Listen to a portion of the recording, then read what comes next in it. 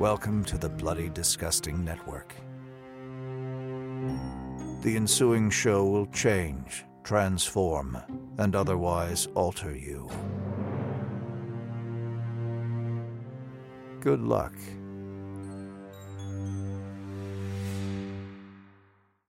My friendship to all of you precludes my involvement with any one of you. But if you wanna make love, then I do too, and I'll be right there behind you. All in the name of oh, all in the name of oh, all in the name of oh. Greetings, constant listeners, and welcome to another episode of The Losers Club, a Stephen King podcast presented by the Bloody Disgusting Podcast Network. Today, we are opening up another... You hear that? Well, it's not a drink. It is a drink that I'm holding, but the sound effect... We're opening up another ice and glass. Yeah, ice and glass. Not to be confused with Wizard and Glass, but not to be confused with Bag of Bones, our book episode of Bag of Bones that we did earlier this month, two-parter. But if you've been listening to the Losers Club, you know that the Bag of Bones episodes are special because they are mailbag episodes. They are Q&A, and they are specific to the questions are specific to our patrons. They are all patron submitted. And right now we are actually recording this episode live in front of our Maturin patrons, and they're going to be here to ask their questions. But we got to go around and introduce our quartet. I am Michael Monroeville Mall Rothman. I am just 45 minutes removed from being on one of the longest flights I've ever had in my life. But I am wired. I'm a little tired, but I am just absolutely excited to be talking about all things Stephen King. But who is here with me? Is there a rock and roller in the house? I'm rocking. It's Rockin' Randall. And I just took this photo of my cat who is laying right by my feet. So that's what my cat is doing right now. She is a huge fluffy belly. It's like a shower, like a loofah. Yeah, I would wash with my cat if possible.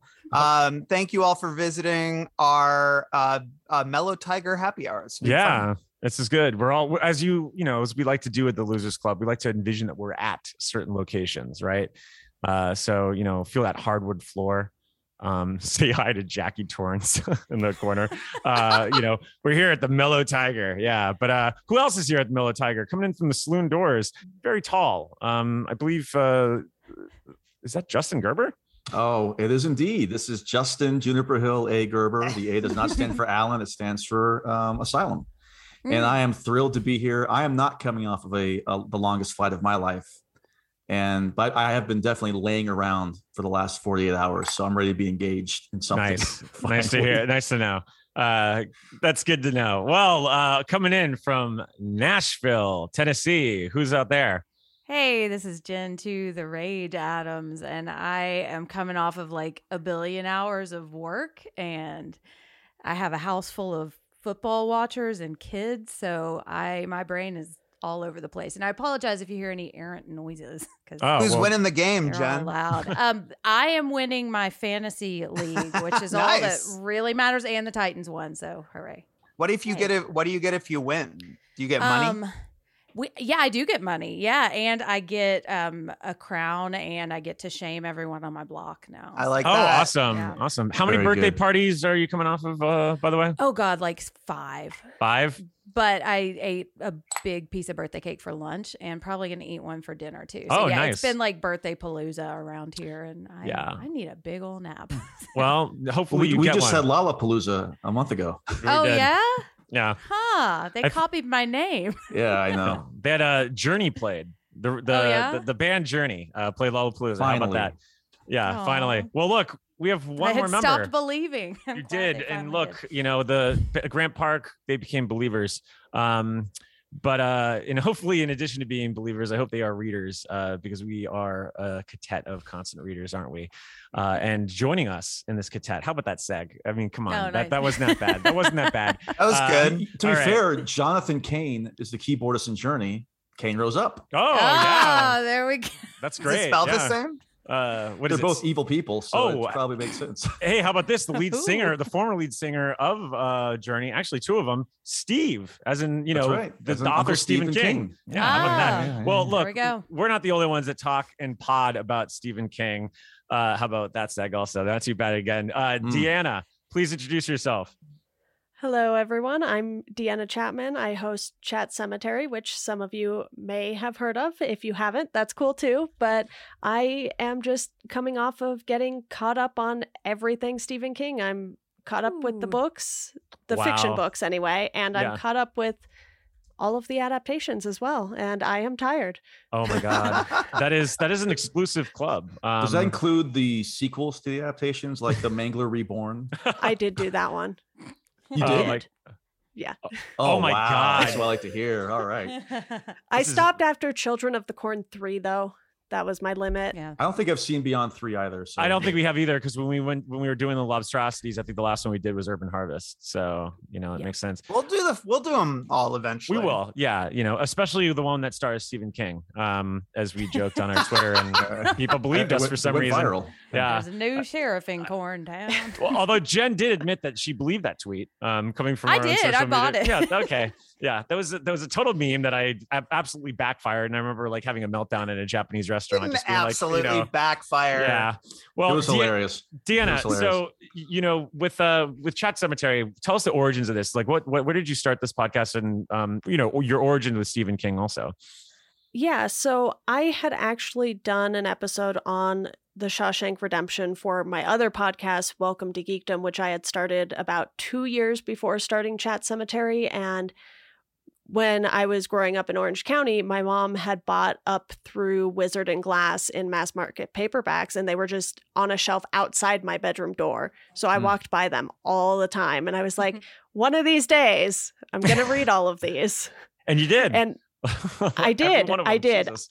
I knew she didn't have them all too. So then, now it's just like a hodgepodge of, oh, I found this one for 10 cents at a library bookstore or something, and it's beat up. And yeah, from there, I had read like Cell, The Green Mile, and The Girl Who Loved Tom Gordon. I think those were like the first 3 I had read. Someone gifted me Cell. I don't think they knew how bad it was at the time, but that's okay. It's a rough one. Yeah. Yeah. It's definitely a rough Yeah. one. Justin, you read that one, right? Or did you? Which one? Cell? You know what? Cell is going to be brought up in this Bag of Bones, as a matter of Uh-oh. fact. Oh, Needless to okay. say, I have Interesting. definitely read Cell. Hey, fun fact. I was the boy who saw Tom Gordon's, the boy who loved, wait, that doesn't make sense. All right. Long story short, I saw Tom Gordon's son because he plays baseball, and I went to a Cubs game, and Tom Gordon's son plays for the Minnesota Twins. So I saw his son. How about And you that? took a photo of it with your cell. I screamed, I love Stephen King. And he said, remove this man from the ballpark. Quickly. Oh. Deanna, I will say, congratulations for Thank you. completing your journey. It's a very exclusive club. I'm not a member of that. Jen is a member of it.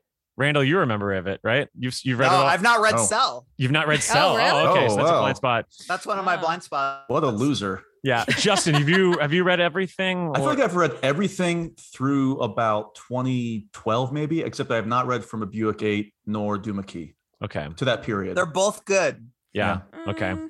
Mm. I know Mike likes Duma Key a lot. Yeah, I gotta get to it. snooze fest for me. But I'm a we'll Duma. get I'm a to it. Duma head. I Yeah. like Duma. Buick 8 can drive. I love you. Can drive well, off I a haven't cliff- read can it drive yet, off a so I'm cliff excited soon. to revisit it. I didn't say that. Well, Jen, you've been on Chat Cemetery, and in fact, I have, yeah. Mhm. so you were on 1122, which is a book that we haven't actually reached yet, and probably won't until I think probably another 4 or 5 years. But so if you want some thoughts on one of our losers talking about the book, you can check out that episode over Yeah, at Chat that was a lot of Cemetery. fun. When you are going through these books, you lean a lot on guests, right? So how did you make sure to kind of match with all these guests like throughout this journey? Because that seems a little intimidating to match someone with all these titles, and whether they're movies or books.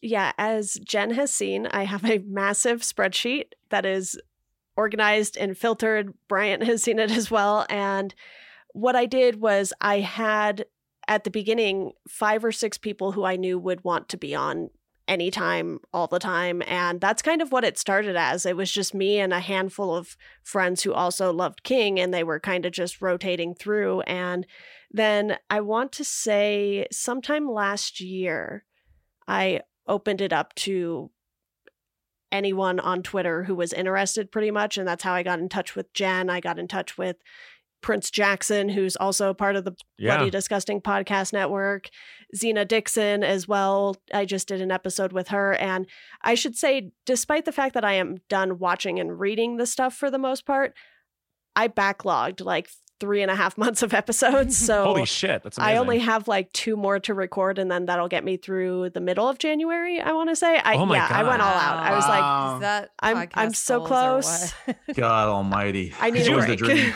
I know, You know, right? like something cataclysmic's gonna happen in the next month, and then all your episodes will be like, why didn't they talk about that? Yeah. Oh no.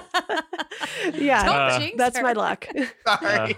Well, I mean, yeah, that is true. I mean, imagine if if a meteor hit us, we wouldn't have to worry about it. You know, wasn't there something in the news recently? about Yeah, a something near hitting us? miss. Yeah, near miss. How about that? Well, Um, if one thing survives the pandemic, or not pandemic, but survives a meteor, it'll be podcasts. That's So, true. That's right, that's we true. are the Good call. cockroaches of media, right? That's Uh, right. That's Well, right. I Deanna, get if, paid to work on a bunch, so I hope so. oh, nice. Well, they do sound great. I will say they just incredibly crisp and really professional. It just sounds awesome. Thank you. For you, if you were, It's a recession-proof product. yeah, it really is. Yeah, as we there'll always be recordings.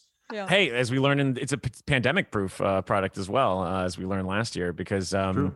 we used to all meet in person, and I think the last time we did a podcast in person was Sleepwalkers, or maybe it was the No, theme park I want to episode. do them again. I miss I it. know, I do miss it, but you know, We just gotta find a nice professional recording studio that will give it to us for free. I know. And Well, then you got all moved to Nashville. that is true. That's true. Yeah, it's fun fact. Haven't even met Jen in real life. That's true. So Yeah, it's same. wild. I could have been dead for 10 years this whole time. Well, The Deanna, Avatar, Simone or Simone, whatever it is. so now that you're all done and you've moved on from King's Dominion in terms of the newness, are you going to go back and reread all of it again? Because I know Jen has done that a couple of times. Yeah, I can't stop. Yeah. I do have a few things. Like, I didn't reread The Shining for the podcast, which I kind of regret. That's the only book I didn't read during the process of the podcast. And because my mom had bought the books when they were first coming out, she had the edited version of The Stand. That's only like 800 pages instead of many more. So I bought the uncut, unabridged, whatever you want to call it, copy. And that one I'll probably go revisit. But I'm sure, as you can all see here, I do have lots of other books too that are waiting to be read. So I might take a little bit of a break. I'll probably take a break until around the time I'm caught up with episodes, because then I know the next Gwendy's book is coming in February, and I do want to read the nonfiction. I've read On Writing before, but I want to revisit that, read Dance Macabre, and a couple other things. I have like his very strange gargoyle coffee table book. I've been that I didn't looking know everywhere existed? for that book. We have an episode on Yeah, it. Nightmares in the Yeah. Sky. It's a Yeah. Patreon exclusive. The two Dans went through it, and I went through 6 bookstores in Durango where I was at this over this weekend trying to find this, because I remember seeing it in bookstores a long time ago, but I just Yeah. You I think snooze, I you picked it lose. up online somewhere, like Yeah, I Thrift Books found or it. something happened to have it. And Yeah. I was Yeah. like, okay. yeah. Those Well- sound too scary to me. Nightmares in the Sky. I mean, no It's thanks. a little too scary. Yeah. You like Dreamscapes in the Sky? Is that what it is? Yeah, I Yeah. like them to be exclusive. Nightmares Yeah. and Dreamscapes. Oh, how about that? And that's a reference to the Stephen King book, Nightmares and Dreamscapes. It's a nightmare to read some of that stuff in that book. Am I right? It really is. Love that head down, though. It's definitely a Love fan Head favorite of Down. our episodes for sure. Uh-huh. Love Head Down. Well, look, Love baseball. but I baseball. love the game. Well, we got a game that we're going to be playing, and no, it's not one from Jigsaw. It's one from the Stephen King variety, the Bag of Bones, as we call it. It's the mailbag Q&A. And Deanna, I got to say, you might be the most ready guest that we've had for this, because you've literally covered all of King's Dominion. So I'm really interested to see what your answer is going to be for this. We've got 11 questions. 11. Hey, how about that? One of my favorite characters in Netflix's Stranger Things, which is coming back next year. Still haven't given us a date for the season 4, despite their stupid Tudum event. But, look, I digress. Cobra Kai is coming out, I think, New Year's Eve. Yeah. So I'm assuming it'll be in the spring or the summer, right? It's probably going to be the spring. Yeah. I'm going to be reunited with my boy, Steve Harrington, sometime while everyone's hitting the waves, for spring break. Well, I think it's good to have a show come on every 3.5 years. I do it's a smart too. way Yeah. to keep the momentum going. Well, you mentioned makes the heart grow fonder. that's true, but I don't remember what the hell happened. I remember she moved away at the end of season 3. That's all I remember. Who's dead? Who's alive? Who knows? Yeah, I know. Well, it's been a long journey, just as it's been a long journey for all of us through King's Dominion. So let's start with the top. Love these transitions. I know they're just the clumsiest transitions ever. I'm fucking band-aiding it with like Snoopy band-aids right now. I blame myself. Yeah, I do. Well, it's a great line from Ghostbusters. Hey, by the way, if you're feeling a chill in the air and you're feeling some slime on your shoulder, just know that Sony Pictures is releasing Ghostbusters Afterlife. What the fuck are you doing? November Just get some 15th. bag of Paid us, bones. All right, they we're paid gonna us a get chunk of you- change. to Yeah. promote I'd love Ghostbusters it if we Afterlife. had. I'd love it if we had that Sony money, but we Oh don't. my god! So I Hey, mean, because you know- if we had the Sony money, I'd be more than happy to say that Venom: Let There Be Carnage is coming out this Friday in your local movie theaters. I'm Enjoy glad it. you mentioned that, because also coming to theaters is, hey, do you hear a little crinkling? Maybe some fall leaves in the air. Hey, what's that person behind the tree over there? Well, I'm glad you asked. That is Michael Myers. Halloween Kills, coming soon to theaters October 15th via Universal Pictures. Thank you, Universal. Thank you, Blumhouse. Let's get into this bag of bones. Deanna, are you having fun? Isn't this just a fucking nightmare of It's of amazing. I love it. unpredictability? Hey, no more discussions about nightmares. All right. All right. Yeah. Well, hey, let's It's a get into a dreamscape. dreamscape finally. Bag of bones. Our first question is from Luke. Luke asks, which Stephen King protagonist do you think has the most wasted potential? Are there any protagonists you love that are let down by their book? Justo, I'm kicking it to you first. I know I'm a broken record. I feel like I've been talking about this for almost 4 years. I think Danny Torrance is wasted in Dr. Sleep, the novel. I'm much more interested in the first 70, 80 pages of his recovery and working at that home and dealing with the literal ghost from his past than I am with, Rose the Hat and Abra and Danny's, or Jack's blah, blah, blah, blah. Now, granted, the book does a better job with Rose the Hat. This is a separate thing. I'm talking about the novel Dr. Sleep. So I think that was a wasted opportunity. That's my answer. Well, hey, that's fair. Who do you, how about the second part of that question, which is, are there any protagonists that you love that are let down by the book? I think Abra from Dr. Sleep. I think, no, I'm kidding. Okay, yeah. The protagonist, you know what? Honestly, I like Guard a lot from Tommyknockers, and he kind of just disappears halfway through. Yeah. Mhm. Tommyknockers, and I think that. Then why didn't you back me up on the Tommyknockers? I told you I liked Guard. Guillotined. Let me once again give you my analogy here. No. Again, let's say you go out to a great dinner, right? And they give you the appetizer. And appetizers is this like amazing, I don't know, something that everybody likes to eat, right? And you're like, this is great. I'm really enjoying this appetizer. But then they give you the main course, and it's just a pile of shit. You don't want to eat that. You wouldn't be able to go home and say, "Oh, I loved my meal." No, because it was ruined by the entree. It was ruined. Well, you would be able. Disagree. I mean, hey, I will I know say, you do. Justo, you would be able to Strongly love your meal if you get those sizzling baby back ribs available now from Yes. Chili's for a limited time only. You can get You're 2 for reading 1 Eating out. your mail. Anyway, here we go. Deanna, what protagonist has the most wasted potential? And are there any protagonists you love that are let down by the book? So for the first part, I think we already mentioned Cell and how disappointing that is. But I Yeah. do think Clayton could have been a more interesting character. And because of the way that book goes from start to finish, he just never really gets that chance. And I wouldn't say he's a protagonist I love either, but I do think the book also lets him down. And this one might be a little more controversial, but I really do love Charlie from Firestarter. And I think, that book definitely does some letting down for that child. Jen, are you okay? I was I going to don't say have Jen, any thoughts about that at all.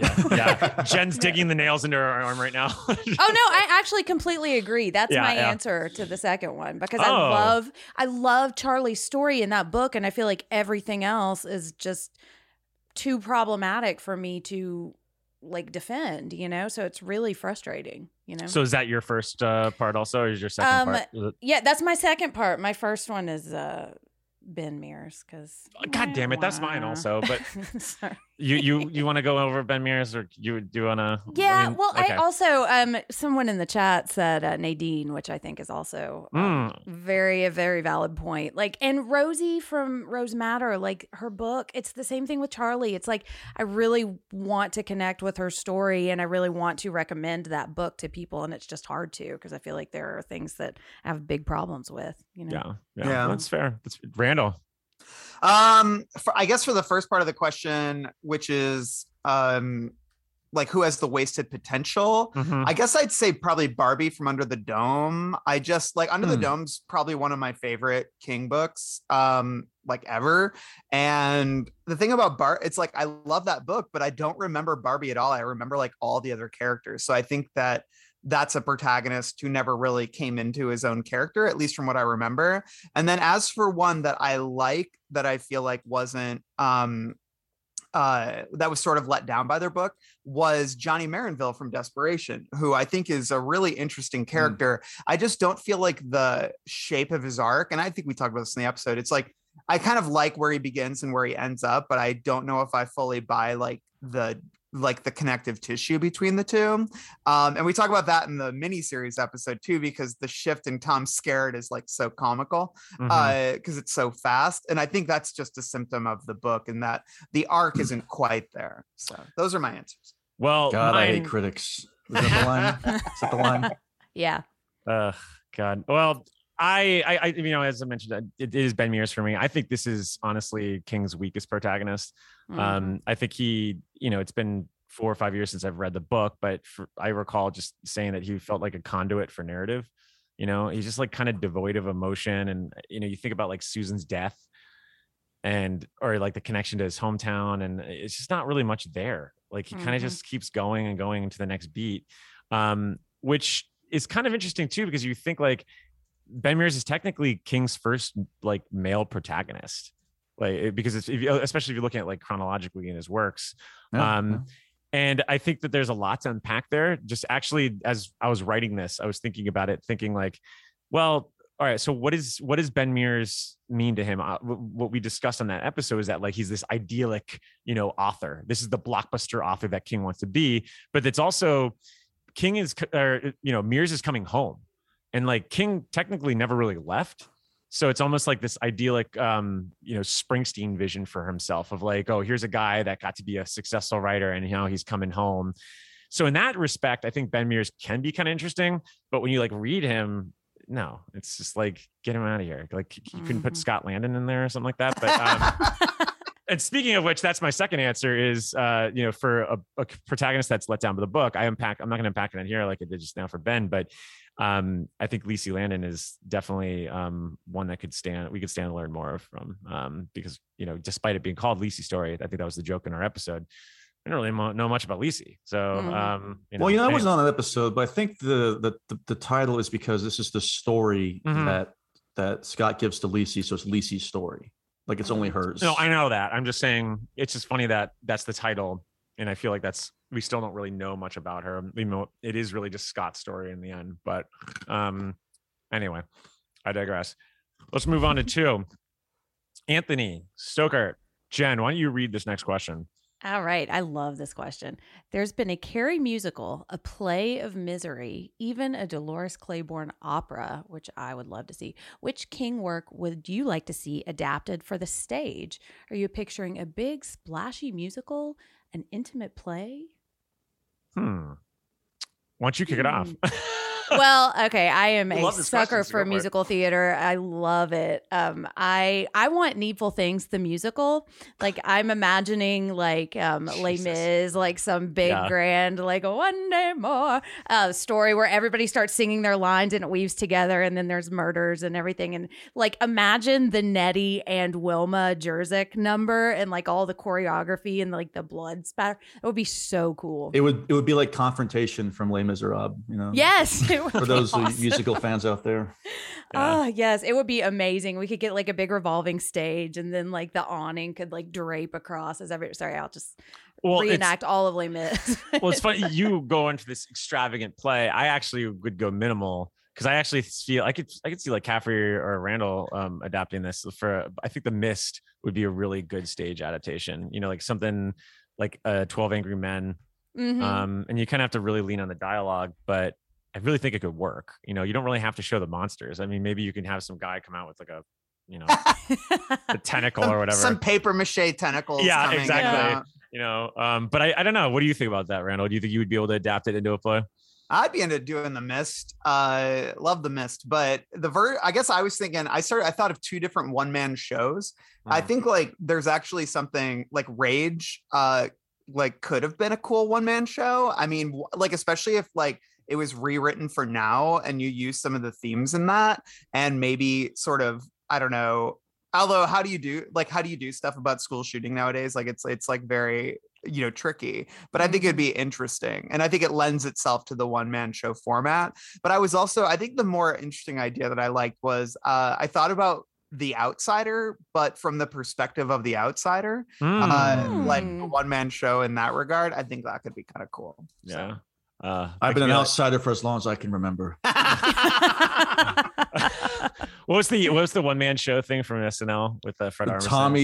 Tommy Palmese, half Italian, half Jewish, completely neurotic. Completely neurotic. God. Justin, what about you? You've adapted plays yourself, by the way. Sure, I would never have the gall to do this. This would be a challenge. I feel like it would be very minimal in terms of the production values, as long as there were 6 different treadmills built into the stage, and you would do the long walk. Oh my God! As a play, as like an hour play. There'd be quite the endurance test for the actors. You know, obviously if they slipped, you know, it'd be a very interesting play over. It would also play over. Oh my God! But to be fair, though, the pressure would be on the actors as much as it would be, you know, on the characters that they're portraying. Yeah. So that would be mine. The long walk. That would be quite the technical achievement. See you in the corners, like, oh, keep going. You know, faster. Like, get him a bandage and some ice. Deanna, what do you take to the stage? I'm not a big musical or play person, admittedly, but the first thing I thought of was a basically Chicago version of Shawshank. Yeah. That's The Sisters. Yes, I see this. Oh God, Jesus Christ! I could see that happening. You know, just even like rereading it again for the Long Watch episode, you could see that as being like a really strong play. Like it would really work. I mean, because there's only like 3 locations in the entire thing anyway. That would be interesting. I'm surprised no one's really done that yet. I wonder if there's got to be some like high school production or something like that where someone's done it. Or they just I would kill to see like like a 7th grade or 8th grade production of The Shawshank Redemption. Kind of like what they did with the Alien play like years ago. That'd be amazing. I'm sure it'll be in the next season of Riverdale. Don't worry. Oh, I hope. That'd be great. We covered don't that say episode it 3 times. Too. God. Randall, why don't you ask this next question? Yeah, sure.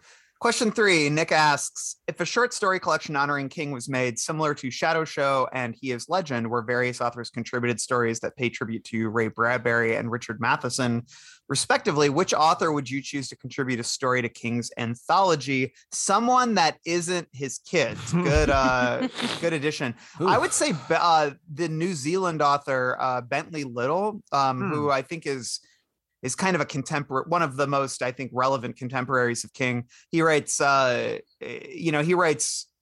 although his stuff feels a little bit more carbon copied, like more R.L. Steinish than King, I think, in that his material is more similar than King's material, because King's stuff is always so different, which is what makes him so interesting. And but Bentley Little writes really good horror stories that are built around really simple premises.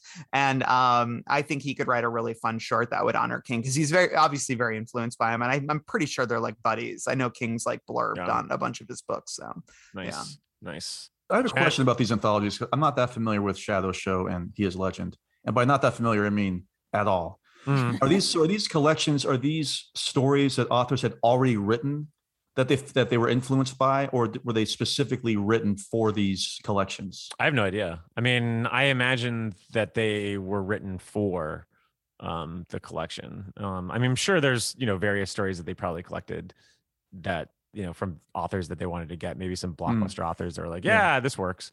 I'd like to imagine that they were all prompted and they're like, okay, I'm going to sit down. Matheson. I got Matheson on the mind.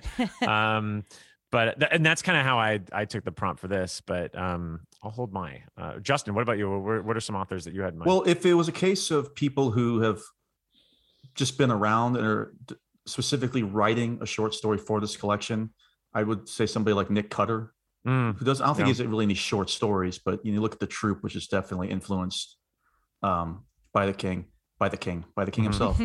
And then, as we all know, over the last 7 years, King is obsessed with crime. Yep. And he loves Don Winslow. So we're going to bring in Don Winslow. Just get all the boys in there. Get all the boys in there. He's got, Don Winslow actually does have a short story collection out called Broken. And I'm sure there's something in there he could be like, take this one for Steve. It's like a B-side. Yeah, there you go. Those would be my two suggestions, I guess. Yeah. Deanna. Nick, I hope we are close to what. I know. Brian says mostly originals. So yeah, I think we're good. Oh, we're definitely good. Okay. Deanna, who are you adding to this collection?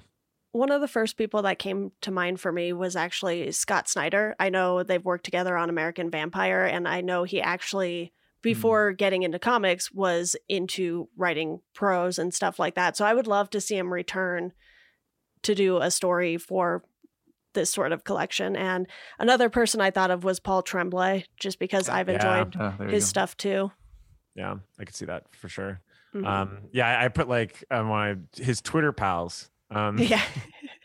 And I feel like that's one of them for sure. Jen. I said Grady Hendrix, and the reason is because I'm reading, well, first of all, his Paperbacks from Hell, I feel like he really enjoys a lot of the pulp stuff. So I think he kind of gets the spirit of some of his earlier stuff. And then I'm also reading the Final Girl Support Group right now, and just the way that he is weaving the stories of all of these classic slasher franchises into a narrative that works without there's a lot of reverence there. I feel like he understands the stories of this IP, but he's able to do it in a way that feels interesting and new. So I think he would be a natural fit for this kind of thing. Jen, do those books literally cover characters from slasher movies, or are they made up characters from slasher movies? Are you talking about the Final Girl Support Group? Yeah. So they are basically like, there is somebody from Panhandle Meat Hook whose name is Marilyn. Then Julia has a very Stab-esque storyline. So it's essentially like changing just enough, which sounds like it would be like shitty, but he does it in a really smart way. I think I'm finding it really interesting. So, well, I kept Halloween. You should cover it, honestly. Yeah, sounds like it. I kept to the classics. Although I added some guests that have been on the show. I think Tanana Reeve Do would be great. In fact, I mean, King had a pull quote on one of her earlier books, and I think she would be great. I think her husband Stephen Barnes would be wonderful. Just a classic genre writer who's written for just a dozen shows. But I think you could get like some big heavyweights like Clive Barker, John Harrison, Anne Rice, maybe Mick Garris, obviously. But the two ones, but the Lauren two Bucas. Which one? Lauren Bucas. Yeah, she's great. Shining Girls and yeah. Oh yeah, absolutely. But the one that I was trying like some curveballs would be you get like Sam Raimi, to do something short, because it would be kind of a really great homage, because obviously his career wouldn't be here without King. I mean, maybe he would, but I just think, obviously the pull quote for both movies actually really helped get the Evil Dead franchise going. And then, John Carpenter writes stories in his comics. So he did the Tales from Halloween. So it'd be kind of cool if Carpenter did a story for King, given their, for lack of a better word, fractured history, considering he was supposed to do Firestarter and got Christine, and he still is self-deprecating about that. But anyway, look, we got another question, and I want to say this is the first one that's going to be asked by the person who wrote it. Mark Davitt, please ask your question. Hey guys. Hi, Mark. All right. Simple enough, but I had to add a little twist to it. So it's one of those desert island questions. You are required to bring a made-for-TV King project. You can't just say no thanks. You got to bring one. And we're going to take it off the table because obviously you're the Losers Club, and so. Well, hold on. That was not in the original question. I like that little caveat though. That is nice because I gotta rush up something here. Go ahead. Okay. Randall, you want to lead it off? Yeah, I mean, this is probably a boring answer, but I would say The Stand, because The Stand rules, and it's even though it's like we make fun of a lot of parts of it, that's part of the joy of it.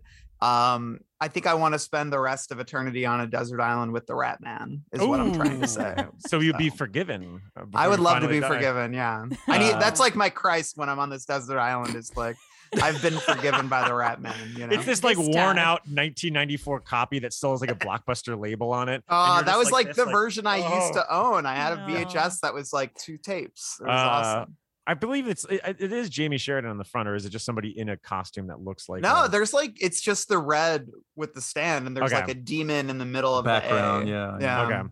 Okay. Deanna, you've seen all of them.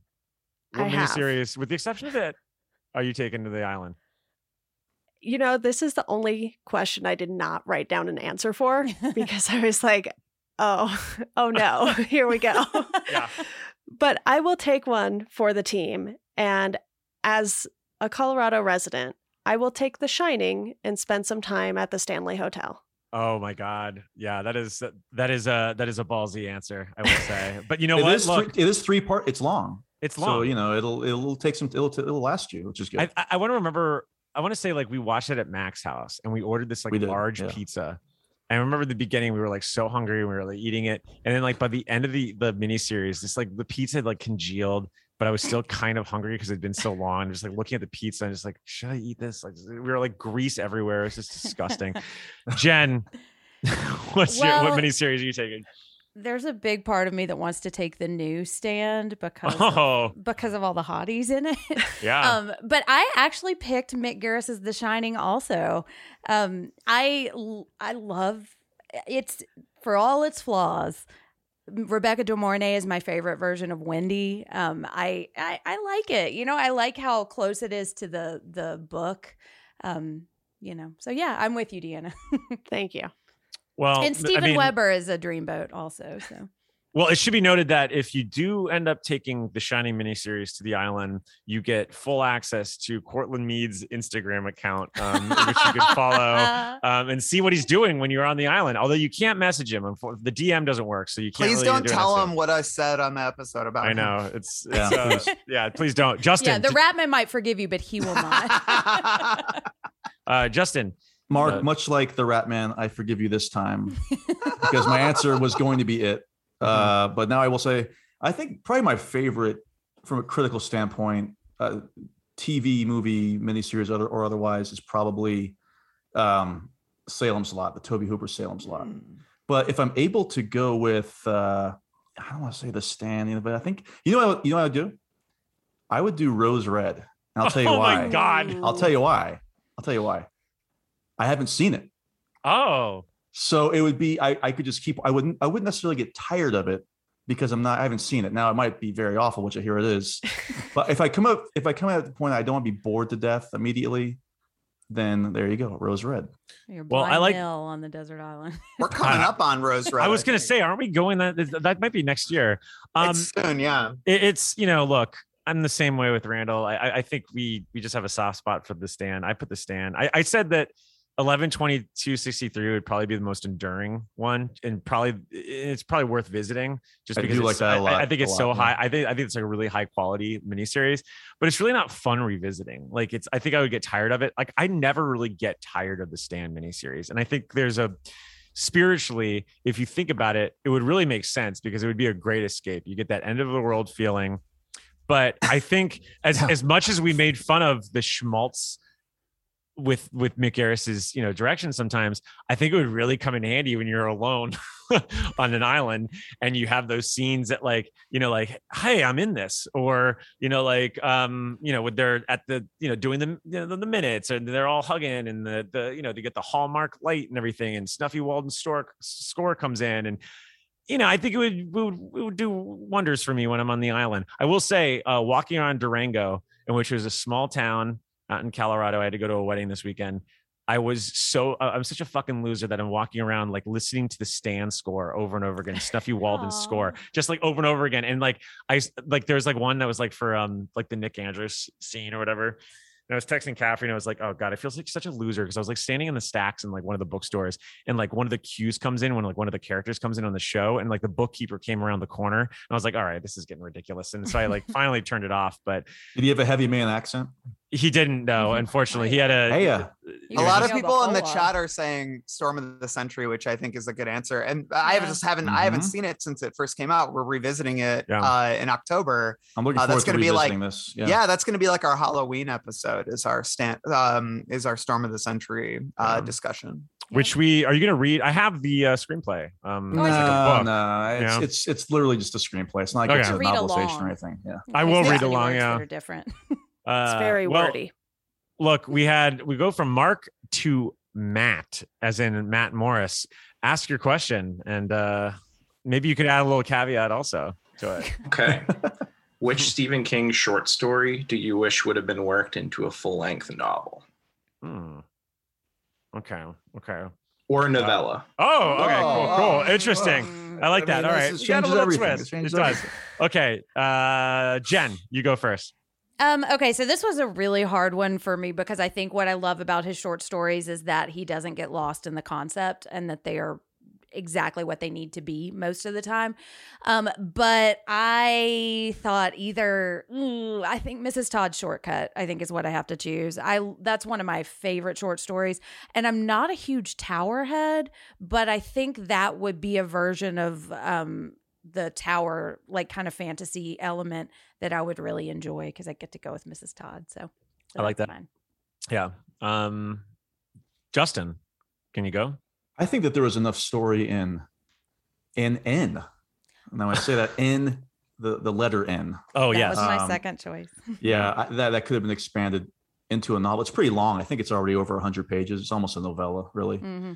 But I think that could have been worked into a novel. And conversely, I would say, I think the opening part of Cell would have worked better as a short story. I agree. Than the rest of the events that happen once they leave that specific attack area. That's getting lost in the concept, I think. Yeah, exactly. Yeah. Deanna.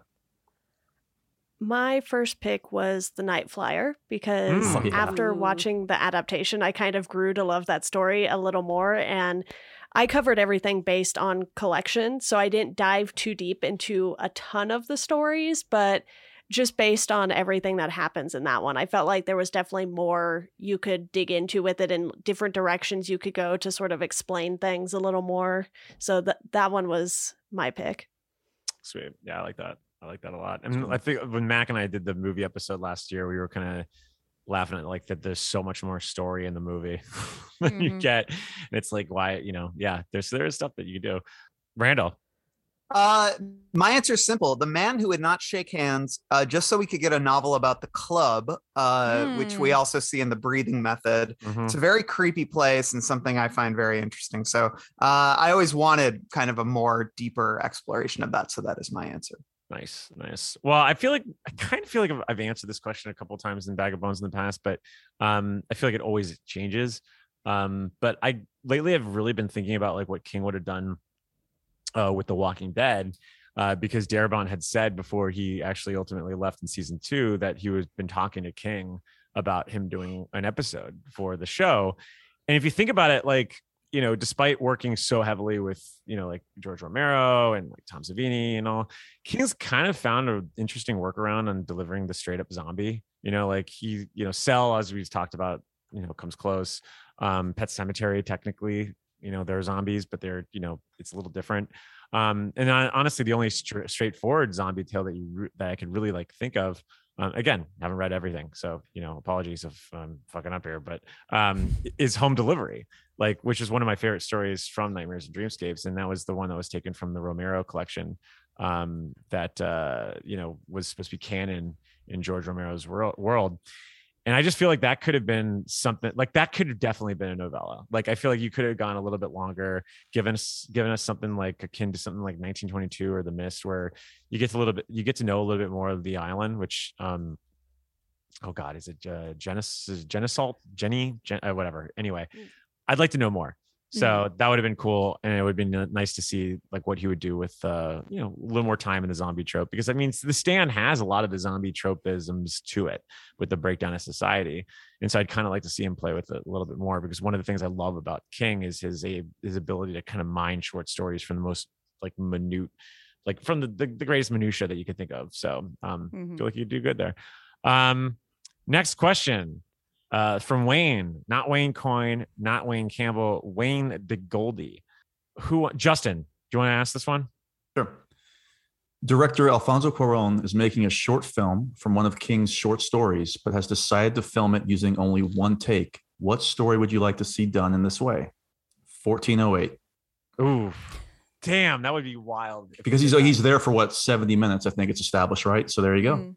Oh, 70 minutes, 1408.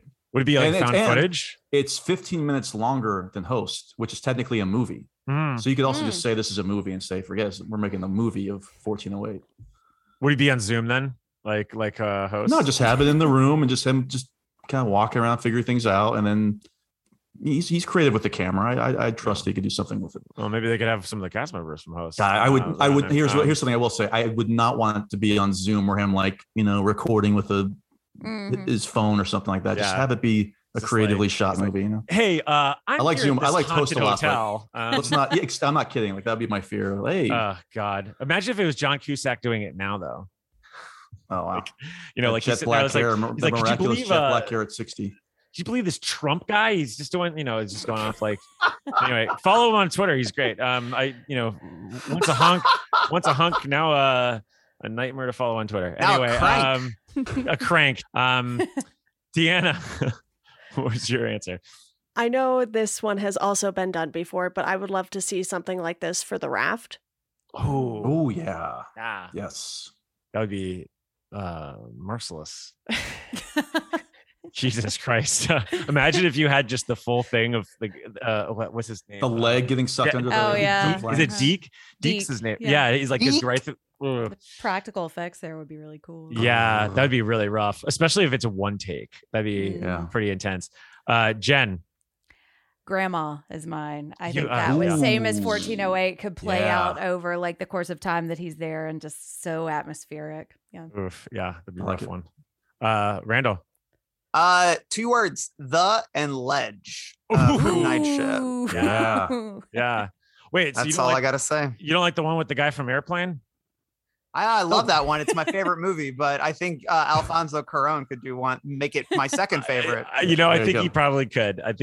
No, yeah, you know, hey, no offense to Louis Teague. Louis Teague, I was gonna say. I do like Cat's Eye. Sorry, I do. 4 Story's a little rough, but you know, it's fun. I just thought of The Man with Flowers. I always thought that Damien Chazelle would be such a good director for this, but you know, I can't really think of too many one take stories. Obviously, everyone here did. But all I could ever think of is The Man with Flowers, just him running around, just like, you know, going through town. And, you know, no shade to Damien Chazelle, who's one of my MVPs, even though I didn't watch his new Netflix show that came out. And I say new as in like, I think it came out. I don't think anyone did. It came out like 2 years ago. I don't remember anymore. I don't even know what you're talking about. I don't either. But yeah, so I would say I feel like Cuarón could pull it off, considering he's like kind of the king of the one takes. I mean, Roma, oof. Hell of a movie, am I right? You know, so yeah, that's the only one that comes to mind, and I think that he would do really especially if you shot in like black and white, maybe like Pleasantville it, put some color in there and stuff. But I digress again. Alex Harper, Randall, do you want to take this question? What 3 unconnected King novels, novellas, short stories do you think would make a good trilogy for whatever reason, thematically, subject matter, writing style, setting, etc.? It's a tough question. I went with It, Christine, and Dreamcatcher because I was thinking about friendship.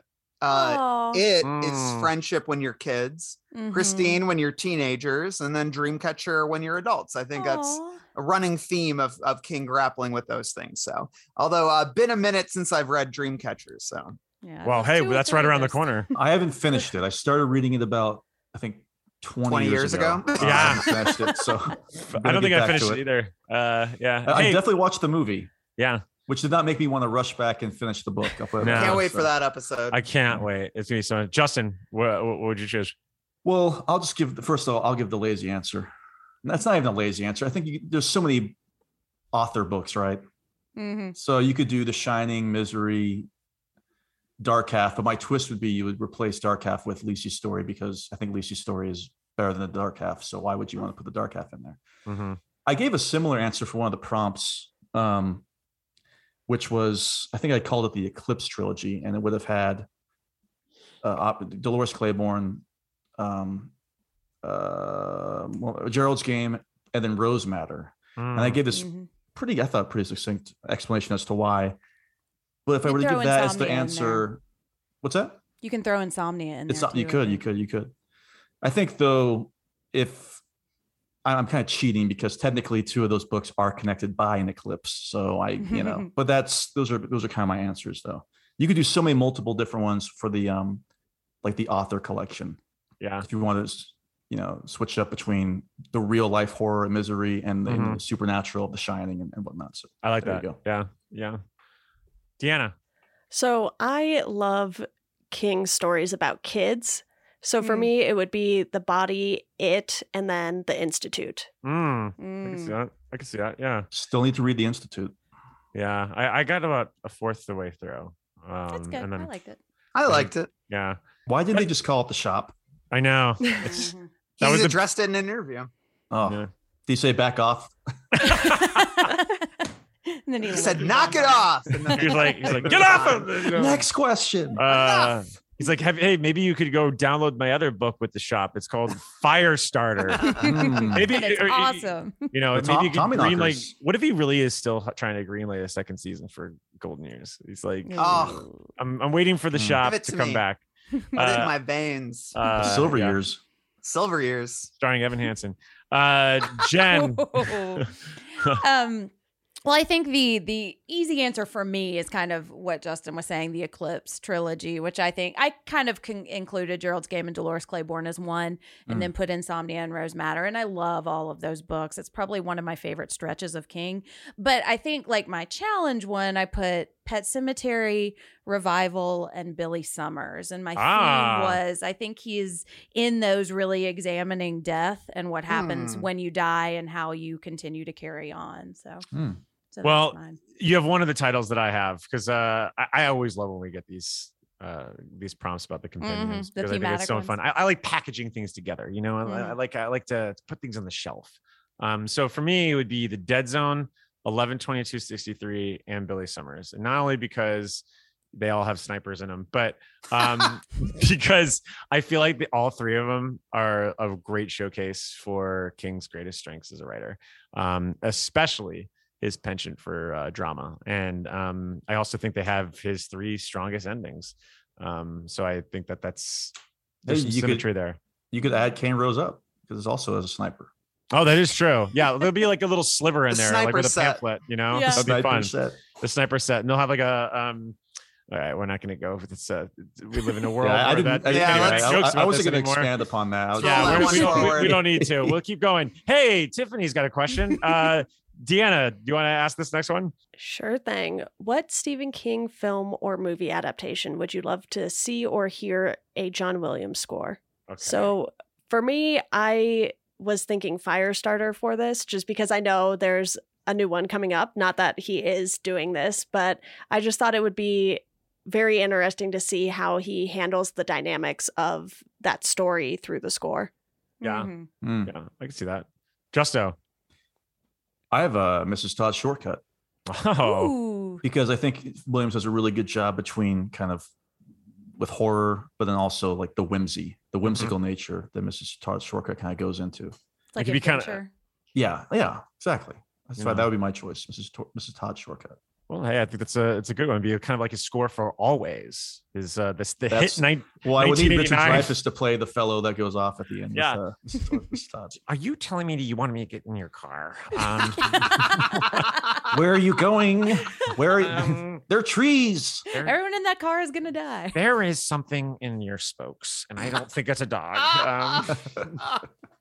I'm dying to see Richard Dreyfuss. I know, as- right? in Mrs. Todd's Especially shortcut. now, he's still got his badge on from like Flashback Horror Weekend or something. But Jen, I let John love Williams- this question. I love John Williams. I'm a sucker for film scores, especially the schmaltzy ones. And I picked 11/22/63. I think he could really like ring out the nostalgic like love. And I just imagine the pie scenes and the musical scenes with him composing the background.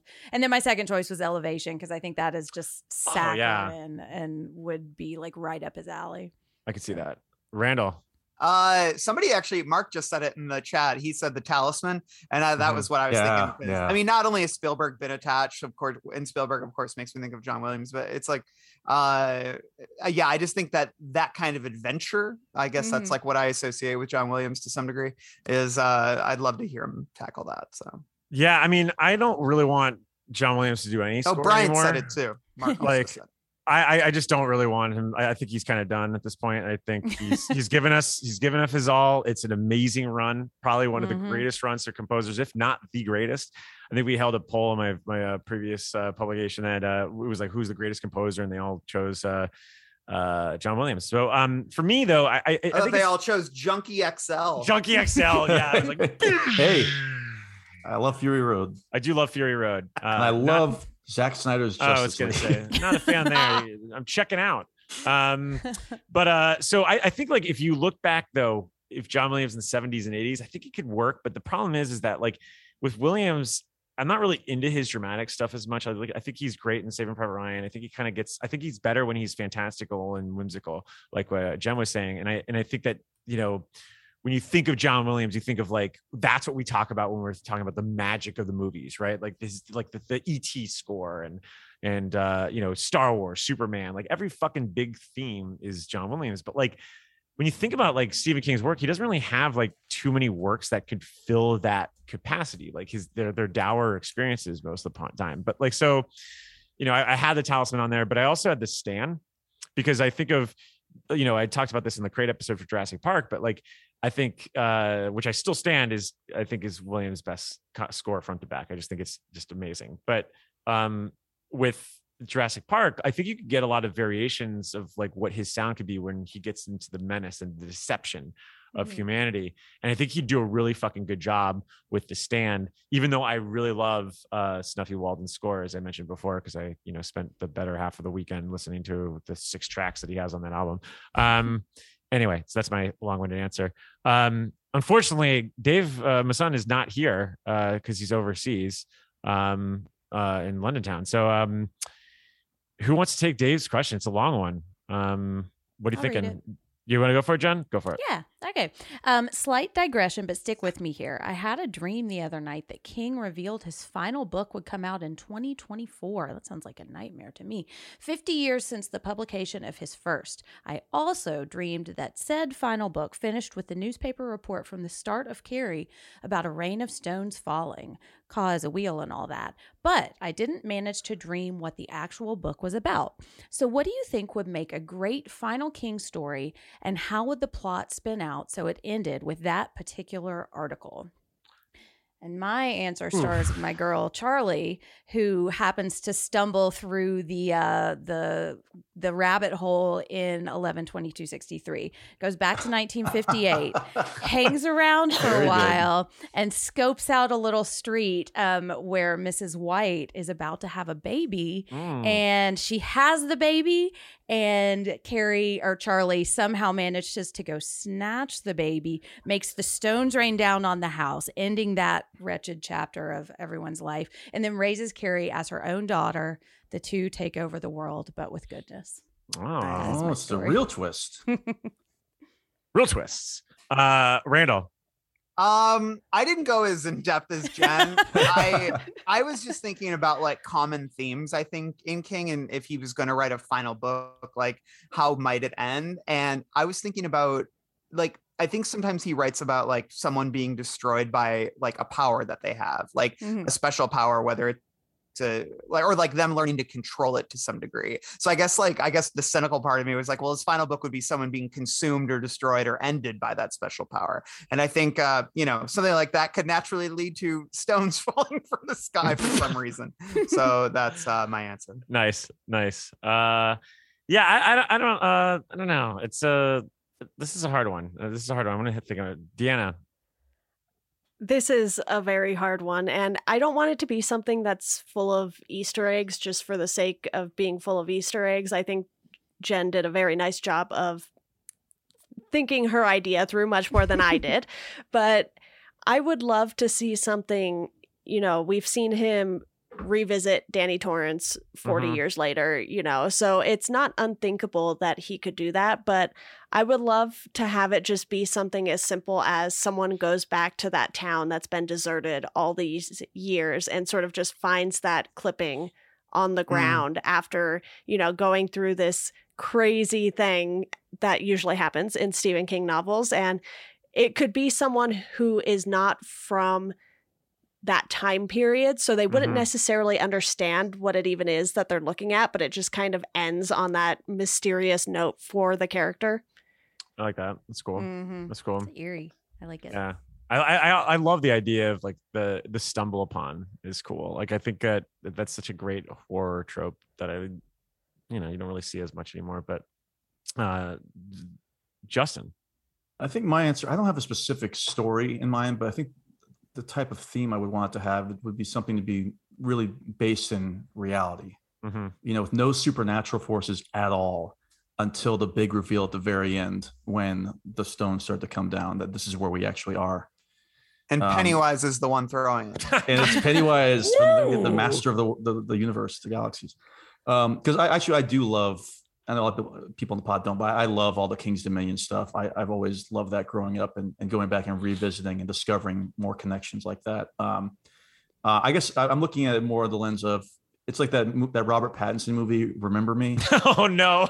When it's like this really Trekley romantic drama. And at the end, you realize it takes place like the movie ends on 9/11 and he's in the tower or something like that. It's like, oh my God. Something more successful than that movie was, obviously. Yeah. What if the Dark Tower ended and it was like the tower was 9/11? Yeah, it's like, there was like, actually, Roland, there were two. And it's like, wait, what? And then it's just a big reveal. Jesus. What if Billy Summers ended and it was Jeffrey Epstein as would have loved it. Anyway, I don't know. I feel like we kind of talked about this in the last Bag of Bones, but I really love the idea of the sort of smorgasbord of strengths for King to kind of close out on, but something with like a little more plaintive, a little more contained, a little more tranquil. It's funny because like I talked about Billy Summers in the review and on the episode, but like I do think that's like such a perfect ending because it's just like it really is just like a summation of everything. Yeah, I still need to read that too. It's great. I just was total left hook. But with the thing I was thinking about is that like, Chamberlain, Maine, where, Dave wants to go back to, King himself hasn't really gone back there. I mean, he mentions it in Salem's Lot and I think The Body. And I feel like maybe it's in passing references for a couple other books that he has, but he has never really set something back there. And I always feel like Carrie is one of the stories that he's kind of set in another world that's not, linked to like the the King's Dominion as we know it. So it would be kind of cool for him. It would be like an interesting bookend to set something in Chamberlain that has nothing to do with Carrie and just happens to be something that you hear about towards the end, or, you know, like, I guess kind of like what they do with Split, you know, spoiler for a movie that's 5 years old now. And at the end, you kind of get that sort of link. You're like, oh, but obviously there's a landing that's not as, you know, craggly as that was. I don't know. Again, like I said last time, I don't think he's ever going to have a last book in mind. I think he's going to like just die at his typewriter. And I think that's pretty fucking cool, to be honest with you. I think that, you know, he's a workaholic and I love that about him. So I think whatever the last book is going to be, it's going to be something like, you know, probably the 60th Holly Goodman story or something like that. But, let's go to 10. Damien. Oh man. Keeley. Damien, I'll speak for you. And hopefully your father doesn't get angry at me. You know? Your father, Satan. Satan. Yeah. After the Pound Cake Festival that was Bag of Bones, I'm curious. Have you guys got any examples of horny writing by King that is not cringe-inducing? Is such a thing possible? Can I give my answer real quick? Yeah. Go for it. Mine is just in parentheses, let Mike discuss Pet Cemetery bathtub. Yes! I had that. I've said it once and I'll say it again. Bathtub hand jobs, and Mel would back me up on this. So it's true. I will also say Bag of Bones, for as cringy as a lot of that book is, we discussed on the episode that some of the Pound Cake actually, like the sex writing isn't that bad on Bag of Bones. Like there's the triple fuck dream, which we discuss very much so in that book. And except for the part when like Mike Noonan yells like "fuck me, you bitch" or whatever he says, it's actually pretty decent sex writing. We discussed that. So it's actually horny in compelling ways instead of just being like porny. Like a lot of times King writes sex like it's like you know, I don't know, like it's like a softcore porn or something. He does. And yeah, so I appreciate a little bit of weirdness and nuance, which I think we get from Bag of Bones. So yeah. I mean, I feel like, have you ever had a moment when you're like doing notes and maybe in public and you're reading some of these passages and you're like, whoo, you're like looking around and you're like, you know, like, oh, is someone looking at me? You know, because I kind of felt that way when I was watching Basic Instinct for Halloween. So I was just like, this is getting a little titillating for me. And I gotta say, Deanna, having gone through, you know, the beginning and the end of at least where we are right now in King's Dominion, what are some nice pound cake moments for you? Honestly, quite a bit are cringe inducing. So it was kind of hard to find something. But I think Jen and I talked about this a bit with 11/22/63, just how that love story was told in a totally different way than a lot of King's other stuff. So it might not qualify entirely as horny writing, but I think that's definitely my favorite version of a love story from King by far, and it's not remotely cringy. That's fair. Jen? Bathtub loofah Girl Scout hand job from Pet Sematary. That's mine also. It's the best. It's so good. The best. Yeah, I remember reading that as a young teenager and thinking that's what marriage was going to be. I just think it's the short chapters. Isn't there like a succession of mini chapters with this happening? I think it's just that breakdown is always funny to me. That's what started the whole pound cake thing to begin with. Yeah, it did. You know? Yeah. Would we say 11/22/63 is good pound cake though, or is that just too tongue? It's sweet. It's sweet pound cake. It is sweet pound cake. Yeah. There's also a moment in Billy Summers that is a little hot towards the beginning. You know. Is that the orgy? Yeah. No. Well, there's this huge giant orgy in Billy Summers. There's like 4 orgy scenes in Billy Summers. They're all unrelated. It's really bizarre. Yeah. I hesitate to bring it up because the other ones are not hot at all. Well, there's like there's like this big scene. I don't want to spoil too much, but I'll digress a little bit. But there's a huge scene where like Billy does this like big line and he's just like, all right, who am I gonna fuck next? And like, you know, and like it's only like 30 pages into the book, and we're just kind of like, it's a little like wild. You're like, wow, are we supposed to really like this guy? Who am I gonna fuck next? Yeah. Billy sounds like a pretty good hang. Yeah, that'd be Richard Bachman's Billy Summers, but real wild night. Does anyone else have any the pound cake? No other pound cake? That's it. Pet Sematary wins out. In terms of like, I wouldn't say it wins. I just let you discuss it. Let you defend it. The whole pound cake section in the Discord. Lots of That is true. That is true. Right. Okay. Well, we got one last question. from Ivan Prushnock. Deanna, why don't you close this out? Will do. Do you think Stephen King has read every Dean Koontz book? I haven't read a single one. My mom also had a bunch of these, and I was like, take them or leave them. Wise choice. So I think he's definitely read at least a few out of curiosity, because we all know King loves to read, and he pretty much blurbs everyone's book if they ask. So I think he's definitely done a little research in that department, but probably not everything. Yeah. I feel like he's curious enough where he at least has had to have read like one or two. You know, I was going to say, if he read all of them, we get tweets about it, and we don't get tweets about it. So I think he's at least read Watchers. You know, everybody's read Watchers. And here's a pre-Twitter. Yeah. Well, Dave, Randall, Jeff has a question for you, Jeff Clutterbuck. If the king is the master of horror, what nickname does Koontz deserve? The court jester. Nice. Also, Svengoolie. Is court spelled with a K? All right. So, what else do we think? Do we all just agree that he's probably read it? You know. I said he's read at least 3. Yeah, he's definitely read at least 3 to make sure.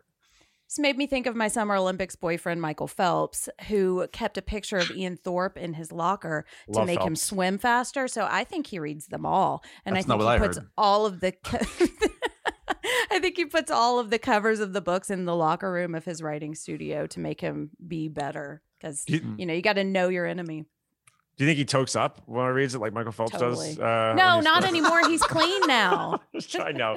That was such a funny scandal. What a ridiculous scandal. Like, to be fair, I do have right now I've actually got a screen grab I took of the guy from Dead Meat right over here, the Dead Meat podcast, to make sure I keep my eye on the prize. And well, it'd be the best I can be too. We got to be the best that we can be. I always that was a really ridiculous controversy. As a former varsity swimmer who has gotten stoned before practice, worst idea ever.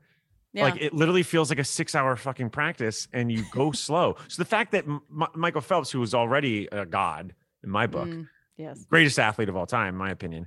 Lord, I just love him. My book is the Bible, which we discussed earlier. So I'm not sure what you're talking the Bible's a great guy, and JC's a cool dude too. But Bible's a great guy. Any other thoughts on Koontz? Brian's got his hand up. Brian. Oh, what's Brian, up, man? go for it.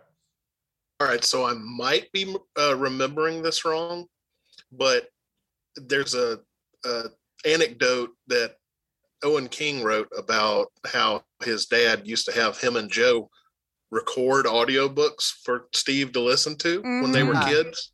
And I swear to God, I think I remember Owen talking about how he got handed the assignment to do all the Dean Koontz books.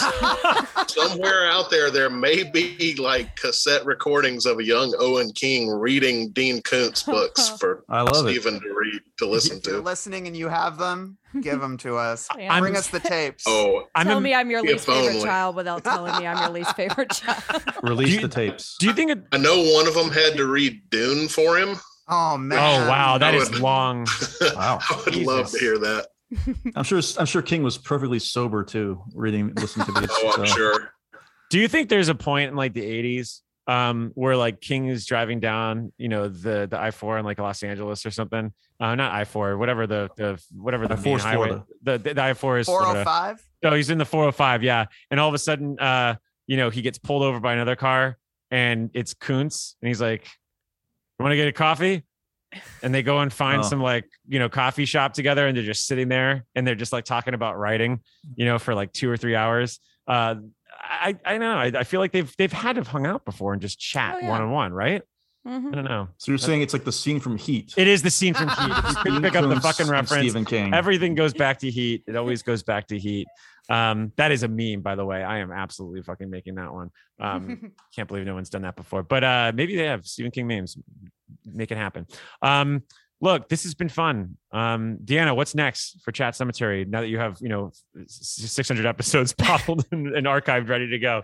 Lots of editing is what I have up next. But over on my Patreon, I'm covering the comics. So I've covered Anne, I've covered American Vampire. I'm running through the Dark Tower and the Stand comics right now, which are surprisingly very, very good. I was pleasantly surprised by that. And I'll be doing Sleeping Beauties. I've added some more stuff. I'm going to go through and do some of the TV episodes. So like the Twilight Zone's grandma and, basically sort of the one-off things. Thank you, Bryant. Bryant is also a Patreon supporter of mine, and he has been very helpful with finding all of these little random things that I can cover that I didn't even know about. So that is what I'll be focusing on for the next 3.5 months or so, or until I finish them, whichever comes first. But yeah, I'm just going to kind of slow down a little and take a break, because comics are at least easy to get through, unlike 1,100 page novels. Yeah, we just started. Now when this episode drops, you will have been able to listen to the Dark Tower Detour, which is Dan Flieger's Dark Tower, sidecast, and they just discussed the Battle of Jericho, which so they go into in depth in that. So yeah, we are going to be going into the Dark Tower comics a little bit more. I remember reading them when they first dropped. And this is before I read the Dark Tower. So I remember I just like loved all Stephen King stuff. I was just like, what the fuck's going on in this comic? So I need to revisit those for sure. But Jen, psychoanalysis, what's next? Well, we just this morning recorded a big old episode on Cape Fear. Our October theme is psychopaths and psychopathy. So we are covering that one. And then we are actually going to do a comfort horror episode on Pet Sematary. So stay tuned for that. And then our second psychopath episode is going to be Henry, Portrait of a Serial Killer. Oh, it's a fun, hell yeah, fun scummy movie. Saturday breezy day watch. Feel good romp. It's a really good. It's a fun movie. Maniac. Yeah, absolutely. Exactly. Yeah. Well, speaking of maniacs and speaking of scummy Reynolds, Justin, what's going on over speaking at Halloween? Of maniacs and scum, Justin, yeah. What's coming up next? Yeah, October is going to be all Halloween franchise all the time for Halloween news. We'll be covering the much anticipated Halloween Kills in mid-October. We're doing a commentary for one of the 85 Halloween 2s out there, but we're doing the 1981 Halloween 2. And we're going to be doing possibly some live watch stuff with Halloween 2018. There's a lot. If you like the Halloween movies, you should join the Patreon also, which is patreon.com/HalloweeniesPod. So there you go. And Randall, you got a busy October coming around because you got a side pod yourself. Yeah. I'm also on a bunch of these episodes too that Randall's going to talk about. Well, yeah, there's LC. Obviously, we have a lot coming up. Storm of the Century, and wait, God damn it! I always get Something Wicked This Way Comes. Something Wicked. I always say Wind Through the Willows. Like I don't know. Yes, the Dance Macabre classic reference, The Wind of the Willows. I always get those titles mixed up. I'm sure he does. He's just like, Yeah, and then I'm actually really stoked. We got a new archives episode. We're going to be talking about King's Garbage Truck, which was the column he wrote for his college newspaper. We're going to be kind of reading a sampling of those and just discussing sort of King the journalist, King the opinion columnist. It'll be fun to sort of dig into all of that. I'm really looking forward to that. And then, we got a Midnight Mass episode coming this Friday. We've watched it. We want to talk about the King connections, and we also just want to talk about the series in general because it's a really interesting series. I have a lot to say about it and thoroughly enjoyed it. So it's going to be cool. And and what else do we have, Mike? We've got So I mean, we're going to be doing some the Creepshow stories for the next for the archive episode after that. What about October? So for October, that is the one that we're doing for Creepshow. So the Creepshow was because the King Garbage Truck, we're a little late on September. We pushed it back in October. We get a little you're getting some close ones there, but we're also going to be talking about the X-Files Chinga, which is going to be that'll be fun to discuss. And then we're also going to be doing a commentary for Pet Sematary. So big month. Lots of stuff. And then also we have a side. Mel Castle and I are doing a spinoff pod called 30 Days of Halloween Hell with Randall and Mel. And we're talking about we're each going to try to watch a horror movie a day in October. And we're going to basically talk about the movies we watch, but also just sort of, I think, the mind like watching a movie a day, like a horror movie a day, is not something Mel and I typically do. So we're probably going to be discussing just the general process of that as well. But it's going to be just a cool venue for us to just riff on horror. Lots of recommendations I think will come out of that. Movies you haven't seen. We're doing a good mix, I think, of old and new and different genres and different eras and different styles of horror. So I think it's going to be really, really fun. We're going to drop the first batch of movies pretty soon, probably this week. So we got that, because they're going to be replacing the Patreon prompts that we would do on a week-to-week basis. So you'll have access to them as patrons. They'll be out. They'll be fun. It'll be fun. Lots of spooky stuff coming up. Jesus Christ, it never ends with horror. Am I right? It's a lifestyle. It's like it's kind of like pizza and horror movies.